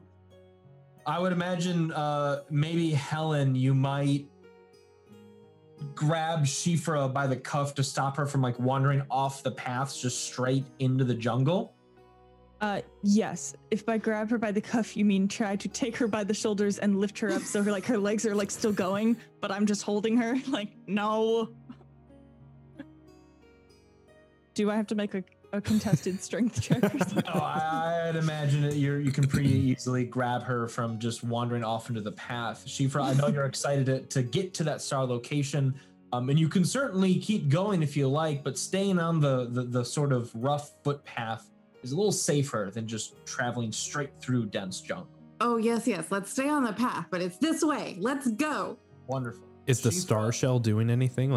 She says that, and I kind of take it out and hold it to see if it's I don't know, beaconing me, divining rod. No, it's just a large iron walnut. Yep, I think it's where Shifra said. Shifra, go ahead and make a survival check with advantage since you're able to feel the star close by. 18. 18. Yeah, you make a few lefts, you make a right, and then straight on. You find this large, rounded, sort of jagged stone that's kind of humping over the jungle terrain, right? Nothing really growing on it. It's kind of a clearing, but it's a large stone. On top, you can see some rubble, some fragmented stone that has been blown out from the top of the dome where the star impacted. It would take an athletics check or you on the back of Helen in order to scale up this large dome stone. What's our approach, team? I can't. I can climb, but not. Very small heights. I don't. Helen, I've got it. I turn to Shifra. You want to hop on? Oh, I'd be honored. And I clamber up. Hoister. Yeah. You can quite easily scale up this large dome. In height total, it's probably a good 8, maybe 10 feet, in diameter, to get to the top. But Shifra, you sort of, peer over Helen's back to look down at the impact where the star fell, and you see a sort of predicament. There's the impact point, right? A hollow hole through this solid stone dome, maybe 20 feet all the way through, right? So the stone dome is 10 feet, then another 10 feet into the earth is a straight hole where the star impacted and blew through. It's almost like a keyhole, Shifra. And as you look into the keyhole, that's maybe 4 or 5 inches around, you see the fragmented star in the ground in a sort of like hollowed out subterranean chamber, glowing yellow, pulsating with this rich magical energy, stardust glittering the underground chamber that it's in. It's very clear to you, Shifra and Helen, that like underneath this dome, underneath where you're standing, is some sort of subterranean cave or like network or something, maybe a dungeon perhaps, but some sort of space is underneath you. Can't quite get through the small hole, but you can see the star just, 20 feet away from you with no clear way to get to it. I would try. Tell me if I can try this. I would like to try and use my Earthbind spell to like tie up the star piece and like hoist it through the hole magically. Do you have that spell handy? Could you read it to me? So I choose a creature I can see within range. Yellow strips of magical energy loop around the creature. The target must succeed a strength saving throw, or its speed is reduced to 0. It's for airborne creatures. An airborne creature would descend until it reaches the ground. I think in this respect, the star, not only not a creature, but is also underground. So it's a little bit of a stretch here. Yeah. Dante, Talith, and Genevieve, you three, I think, would recall the gnomes from the bridge told you that, past the bridge, past the iron mines, you'd find the pirates' ship. The area you're in now is most likely where the gnomes describe the iron mines to be. And with what Shifra and Helen might describe to the group, this star being in this underground chamber, it might be in the underground mines that lie in this area. So Dante, like, does it bother you when I talk, like, in your head?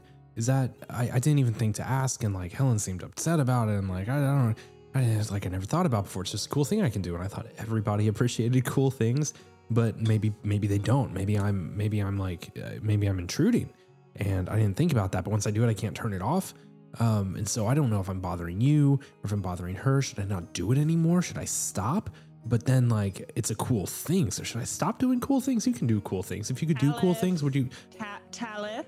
Yep. It's still on, and it's okay. I'm so sorry. But if we're in the middle of something, I like to also be able to hear myself think when I have a thought. Yeah, that makes sense. My bad. Talent. So, listen, this is another lesson I had to learn as a young spellcaster. That although it might seem like something is cool and beneficial to somebody else, you kind of have to ask first. If they're involved in some significant time or matter, or it's something that's life or death, or something that is, something that you could ask first beforehand. That's something you should do, especially if something is a little bit more, I won't say intrusive, but I guess, right, we're at a place now where you can't turn it off and you can't easily take it back. You might want to ask next time. As far as it bothering me, I mean, whether you're going to speak in my head or say it out loud, I'm going to hear you. So that being said, I prefer you ask, but it's just something you got to learn on your magical journey, and you figure out what your capabilities are, what other people's boundaries are regarding those capabilities, and you move on and you keep doing so. So you don't have to keep bringing it up between me, and probably shouldn't keep bringing it up with Helen. They're gonna ride this one out, but next time, just be a little bit more mindful. Yeah, I get what you're saying. You're saying that like sometimes sorcerers are so preoccupied with whether or not they don't stop to think if they should. And I get that. Andrew. If you can't, slip some Jurassic Park in, what are you even doing on the internet? but just so you know, like I can only hear if you like say something to me. I'm not like in your head. It's like a way to talk. But yeah, no, I'll ask in the future. Helen, I'm sorry. You've apologized like 3 or 4, 50, 11 times at this point. It's probably just getting irritating to Helen. It's all right. DM question. Yes. These mines, how does it? Okay, so we're now aware that there's like an open space underneath the ground that we could, if we were able to get down there, we could be in it. Yeah. You had the tools to like dig through jungle and earth. How far would've down thought- is it? How many So feet? from the top of the rock that you're on, you can see the hole where the star is in this underground network, right?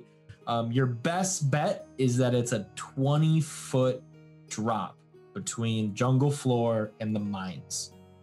20 feet of jungle and stone and earth. And if I can back off that question, what is the space that we're looking at we would have to be able to go through? Does that make sense? Or like Yeah, it's the hole that you can like look through to see the star's location is like maybe 3-4 inches at best.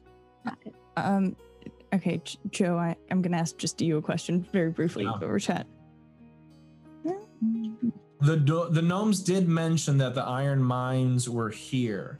Can I also maybe, I don't know if this is going to be like an Arcana thing, but does iron in any form give me any sort of like we should approach with some sort of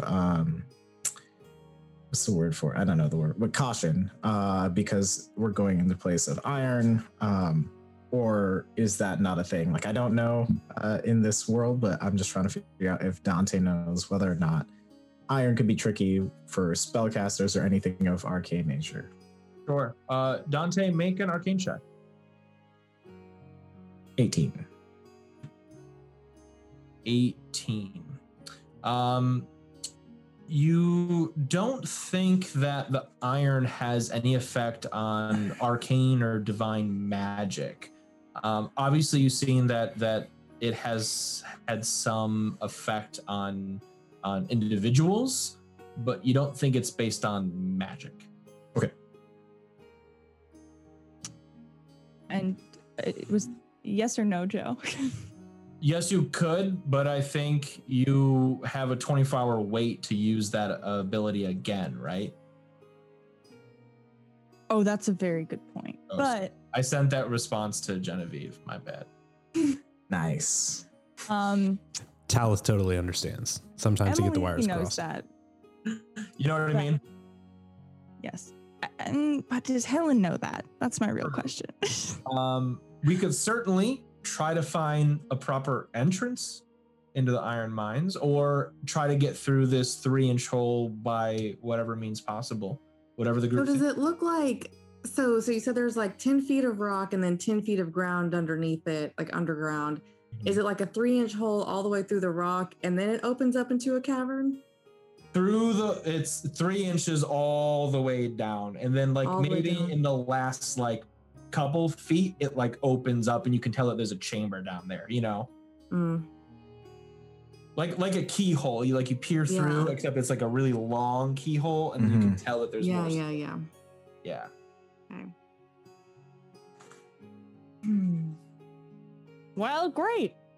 Yes, It's right there. it is there. I could push the rock. I could break the rock. I don't know. I think we're going to have to find another way into this Hmm. cavern or something, unless any of us can turn this all really small, but I can't do that. I don't think quite that small, unfortunately. Certainly, with all these winding paths through this dense jungle, one of them might lead to the entrance of the iron mines. Oh, I have an idea. Would it be possible for me to get up there so I could also be looking through that hole? Of course, yeah, I think Helen could reach down and hoist you up if she's willing. Okay. Perfect. And so having a visual essentially into that center chamber because it's not further than 30 feet from me, is that correct when I'm looking through? That is correct. I'm going to utilize minor illusion to create a sound coming from there, just the sound of a scream to see if I can hear an echo to give an indication of where an opening might be coming from. That's so freaking awesome. Genevieve, take a point of inspiration for that creativity. Yeah. That is so cool. Definitely, yeah. Anyone who wants to make a survival check to locate the entrance through the, echoing of the screaming illusion, do so with advantage as Genevieve gives some clairvoyance. Everyone can make the check. 14 for me. And I'm sorry, what was the check for? Survival. Survival. Okay. 20 for me. Natural 20, so 25 total. Ah, dang. Natural 1 plus. It's So- fine. The guys are always slowing us down. So, the lady's on top of it. Yeah, 5.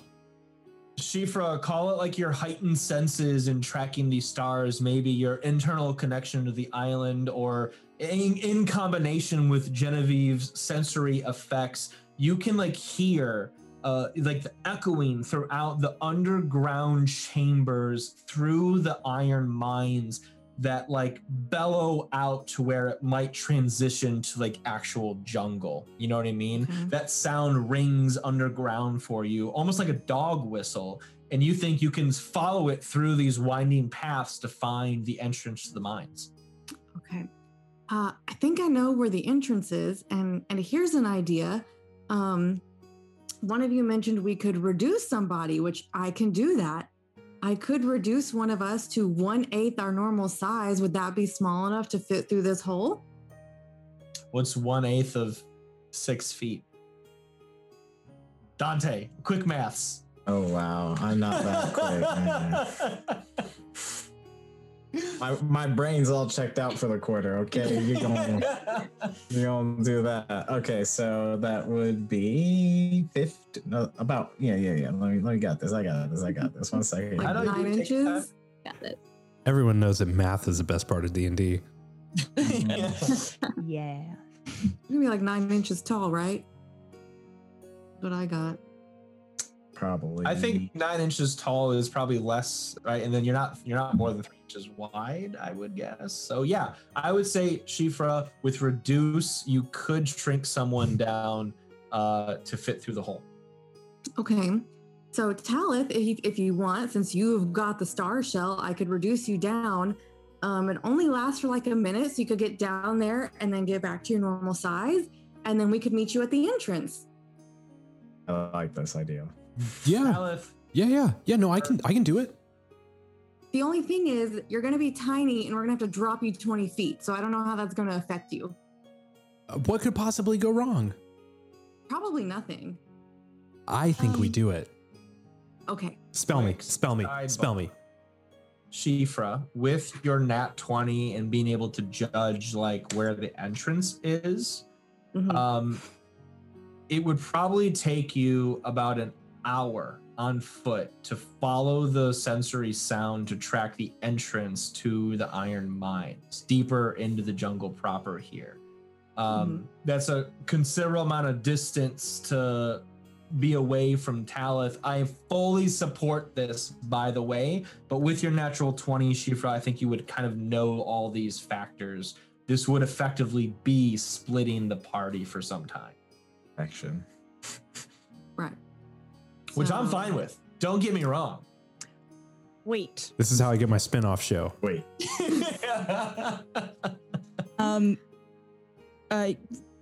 Helen sort of has an expression across her face of confusion, and she says, I don't know why, but I think I could get down there too. Oh, how could you do it? I'm just gonna try. And Helen squeezes her eyes shut and thinks really hard about it. And I am going to use my Misty Step to teleport into the mines. Boonk. Helen squeezes her fist close, tightens her eyes shut as she vanishes in a poof of magical dust and reappears in the mines 20 feet below. You can hear her voice echo through the tight 3-inch hole in the ground. What do you say? Hello. Hello. I guess. I'll catch you. Yeah, Wait. that's what I was about to say. Shiva, you should probably do the thing. Tyler, you should probably get ready. All right. Yes, let's yes. go. And I All just right. jump. Yeah, so I cast my spell at Talith, and he turns into a 9-inch tall little person, and then I drop him down the hole. And Helen, you hear in your head, I'm coming, catch me.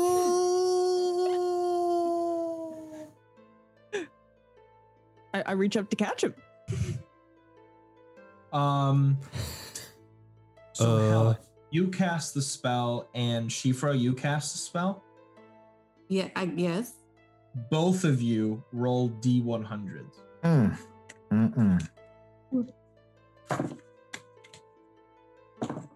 Finally have a use for my D100. Yes. So I've never large. seen you more excited. A 24. That was 30. Shifra. Yes. And mine is a 34. 34. Okay.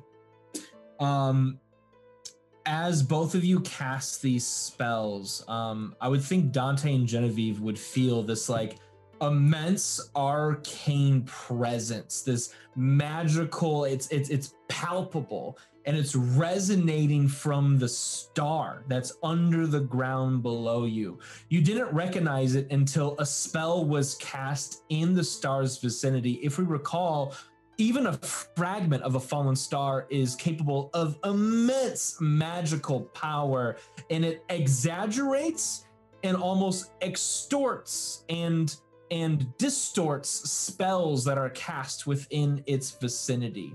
Shifra, you rolled a 24, correct? Yes. As you cast your spell to shrink Talith, all objects within 20 feet of you that are not anchored to the ground get pushed violently 20 feet away from you. Dante, Talith, Genevieve, Helen, you teleport before that. So the rest of you, I jumped off the cliff before she cast the spell. very good. The rest of you then make dexterity saving throws to avoid getting thrashed into tree trunks. This is great. Oh, where are my good rolls going? Yep. Nope. How do we do? 9. 9 fails. Fair. Dante? A 3. A 3. Oh, So I think just you two, right? Because Talith is gone and Helen is gone. Me and Genevieve both look at each other like, like, because the star's there. Dante and Genevieve, you take 8 points of bludgeoning damage as you're God thrown violently into trunks of trees. And Helen, Oh, you y'all said remember you when the rolled- wizards were still alive? That was fun. Helen, you said you roll a 34. Yes. Roll a 1, 2, 3. Roll a d4 for me. Okay. 2. 1, 2. Okay.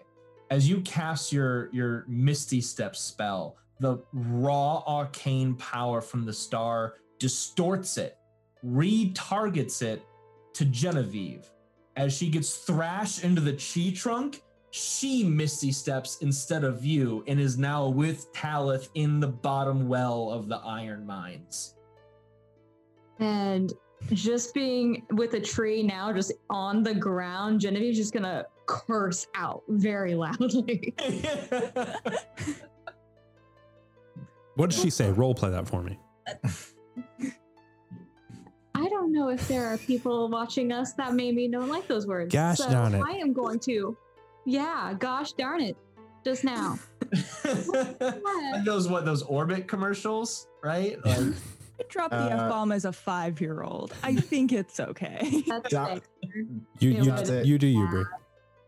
Oh yeah, absolutely. As soon as like you may have heard the beginning of it, Dante would, as she hits the tree. And it's just like kind of a, and then as she hits the ground, it's like, fuck. Okay. Ow.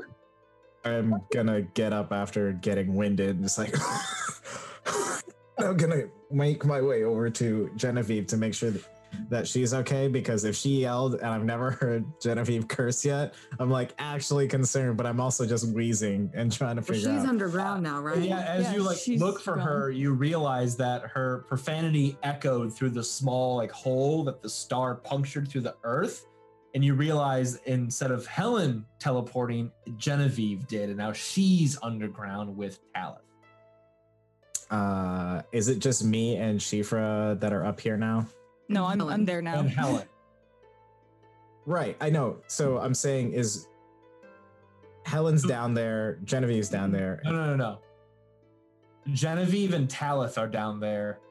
Helen, Shifra, and yourself are above ground. I thought Helen Misty stepped down there. Yes, did. but the Tried to. star, it sent Genevieve instead of me. Oh. Got it. Dante, role playing real quick, make an arcane check. Got it. As Sorry. you try to piece together what just happened, because you recognized Helen, misty stepping, but somehow Genevieve did after you got winded. 13. 13. You can tell that there was a magical pulse of arcane energy from the star. We'll call it a star surge. And your magical insight can tell you that any spells cast within 500 feet of a fallen star can be distorted, altered, or changed on a giant D100 chart that only I know. But yeah, magic can be altered and retconned and changed drastically because the star, even a fragment, is just so powerful. I don't think we should be casting spells around here. Did I do it wrong? I have no idea what I'm doing. No, I think you were doing it correctly, but the star's changing everything up, so...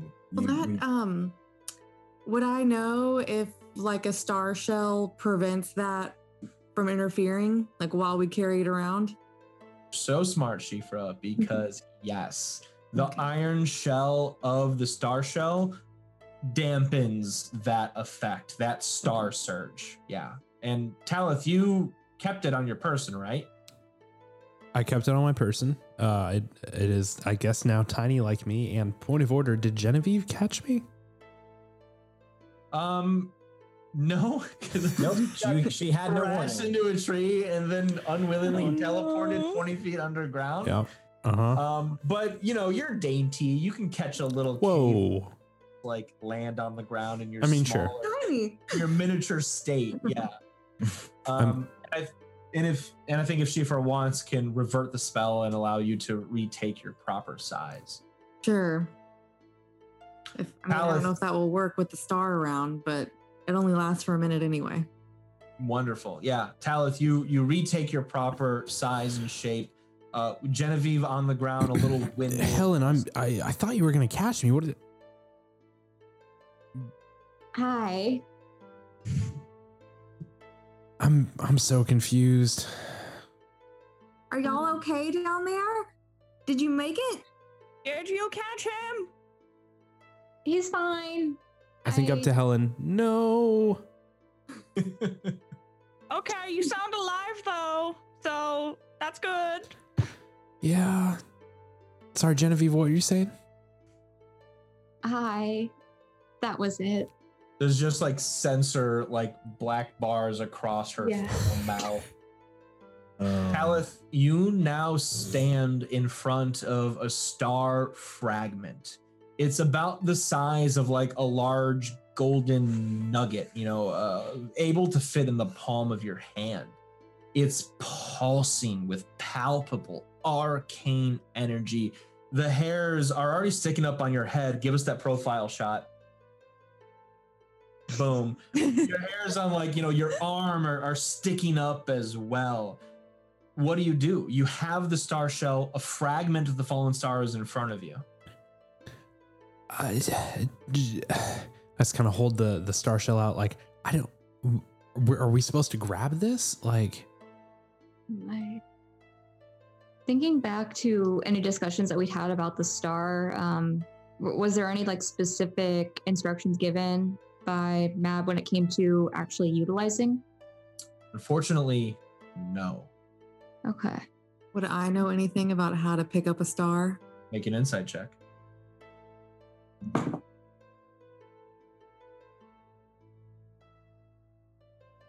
23.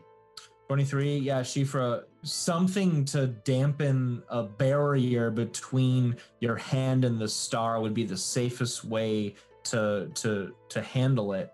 Maybe even just like clamping or scooping it with the star shell is the way to go, or some kind of magic to handle it, or something along those lines. Yeah, kind of consider it like radioactive, you know? Okay. So I'll yell down in the hole and I'll say, don't touch it. Don't touch it with your hands. That might hurt you. But you can scoop it up with the star shell, or if you have like a magical hand or some special gloves, you can do anything like that to pick it up. And then I just like have my eye through the hole because I just really wish it was me picking up the star. I guess too, I have a magical hand, but right now I don't really feel all that great about utilizing it around the star. Do you want to try scooping it up? Or I do have, and she'll kind of indicate she can pull down her cloth like on her sleeves to try to grab the star. Caliph, how you feeling? You want to try to scoop it, or? I mean, I can scoop it. You can try the cloth. I don't want you to, you didn't even want to be here, and like now you're down here and you thought you were up there, and hey Dante. Yes. Should I? It's down here. The star. Should I grab it? Should Genevieve grab it? I don't. Pick up the damn star. Pick up the damn star. Just pick up the damn star. Oh, okay.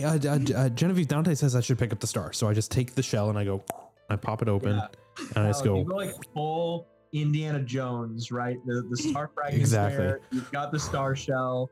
Caliph, make a sleight of hand check to safely scoop it. Can I try to assist with like my cloth covered hand? Of course. Yeah, Genevieve using the aid action to help guide Caliph. Caliph, roll with advantage. Oh yeah. Gonna roll these Black Oak Workshop dice. Go to blackoakworkshop.com. Oh, Get that ASMR. So nice. Okay, well I rolled 2 5s. Perfect. That's your sleight of hand. +4. Wait, I am so damn lucky though that I'm shaking, right? And I'm like, and I go, and I take a deep breath, and I'm gonna re-roll With Lucky. one of those with Lucky. Let's see it. Make it count. 7 Perfect. +3. Oh, a sleight of hand. +4. 11. A dirty 11. Luckily, as powerful as this fragment of fallen star is, it's certainly just an object at this point, and you can easily scoop it up with the star shell. It falls into place, sort of like locks into the fitting. You close the iron walnut clamp tight, boonk, and now the power of the residual star sort of like fades as it's safely in the shell of the star shell. Dante, it's in the box. It's in the box. I put it in the box and it's glowing, and then it stopped glowing. Now it's in the box. What do I do? Yep. All right. Okay. We gotta Good go. job, Caliph. We have to book it. It's an hour away. We have to go find them. Yeah, we Yeah. gotta find a point to connect. I Yeah. yell down at the hole to them, the like rough direction of the entrance that I discerned. Absolutely. So it'll be up to Genevieve and Caliph to decide if they want to try to find the entrance while the rest of the party makes their way to the entrance, or hang tight. But before we make that decision, which will probably be next session, we have recovered the first fragment of the fallen star. 1 of 5 is safely nestled in the star shell. Shifra, you call down to the group to either, hang tight or follow the path towards the entrance as you lead yourself, Helen, and Dante an hour through the jungle, following Genevieve's sensory effects and your star sense to the entrance of the mine, which was going to leave us at 10 a.m. on the second day. Shifra, Helen, and Genevieve, you find the entrance to the iron mines. It's this large stone door in an even larger stone frame embedded into a stone basin deep in this jungle's center. To your discomfort, there is a large set of crossed iron chains across the iron mines entrance with this massive iron padlock stationed on the front, effectively locking the mines from anyone entering. Shifra, Helen, and Dante, as you look up on top of the entrance, the door entrance to the mines, you see a creature. Well, you see two creatures. A swine, a warthog. On top of it is a duck. In one of those like unexpected animal friendship relationship YouTube videos, you see this duck nestled, like literally nested on top of the swine's head, and they're standing on top of the stone door that's locked to the iron mines. Around the duck's neck is a key. An iron key that opens the gate to the iron mines. And as you look up at the swine and duck, they turn and book it into the jungle's center. Talith and Genevieve, now down in the iron mines, separated from the group. It is dark. It is cold. It's full of iron. No natural life around you, just stone and earth. As your companions venture far away from the star's location that you just gathered, you realize that you two are alone. Who knows what will happen down in the iron mines, and hopefully the rest of the group can unlock the door to join the party to reunite everyone once again with the newly found star. We'll have to figure out what happens next time in the Second Star to the Right campaign adventures. We just scraped the tip of Neverland, finally being able to explore the island. 1 out of 5 star fragments has been recovered. Not fully, as the group is not yet fully together. And this is maybe the easiest part of your adventure across the island of Neverland. Thank you everyone for watching. Session 5 comes to a close. And before we sign off, I think we have a few quick shout outs to throw out there to our viewers. Emily, you've got something coming up, right? I do. Yes, I have something to plug. Thank you. Yes. This Sunday, I'm streaming on my own for the first time ever on my Twitch channel, which is twitch.tv/OfficeGoth. I'm streaming for Pride Month. I will be reading from my favorite lesbian vampire novel, doing some LGBT history, having a vampy little goth time, and raising money for the Trevor Project, which is an organization that supports mental health for LGBTQ youth. So stop by if you're so inclined. Excellent. Awesome. Yes, please be sure to check that out. Anyone else? Yeah. Yeah, and then if you folks are familiar or not familiar with Enter the Motherlands, our Kickstarter is still going. We've got Go support it. Yeah, we got past 250,000, but Oh my gosh. more support's better. There was an article that dropped on Polygon, so if you want to just probably search that up on Google. There's another article that's supposed to drop, hasn't dropped yet, but it's really exciting. So yeah, check those things out. And then I'm starting to stream again on my Twitch channel, some Magic the Gathering. So just check out my Twitter when I'm going to be doing that. But first and foremost, check out Emily's thing because that's a lot cooler. But yeah, that's me. And then there's something even more exciting with Magic the Gathering at some point, but I'm all NDA'd out. I can't talk about it, but you'll know when you'll know. And there it is. Wonderful. I play a trap card that says you have to. Are there trap cards in Magic? I don't know how Magic Kind works. of, but not really. Never mind. I it's- take that card back. Awesome. Great. Unless there's anything else from the cast. I got one. Yes. One more plug. I host a show called Roll for Persuasion where I talk with awesome creatives and entrepreneurs and entertainers in the world at large. And recently, in fact, this last week, Brianna was on my show. So if you want to hear more from her and about the Initiative Order, which she is a producer and GM on, and all the awesome stuff she does, you can go check it out. Just search Roll for Persuasion on your favorite podcast app or go to rollforpersuasion.com. I have gathered all of the Infinity Stones. All of the cast and crew of Second Star have been on my show at some point. So go check that out. But check out Bree's episode. It was a lot of fun. I think you still have to have Ryan, our fabulous Twitch producer. Wow. I have Ryan on my secret Patreon only podcast. So Well, I will certainly subscribe to that. yeah. Wonderful. Yes, please check out everything our cast is involved in. Everyone's doing such great work in the community. It's so nice to see. Thank you all for supporting our show, Second Star to the Right. Our next session will be on June 25th. Find out what happens as we dig into the first dungeon of Neverland, the Iron Mines. Thank you all again once more for your support. And remember, if you ever feel lost, look ahead to the second star on the right and follow it straight on till morning. Thanks, everyone.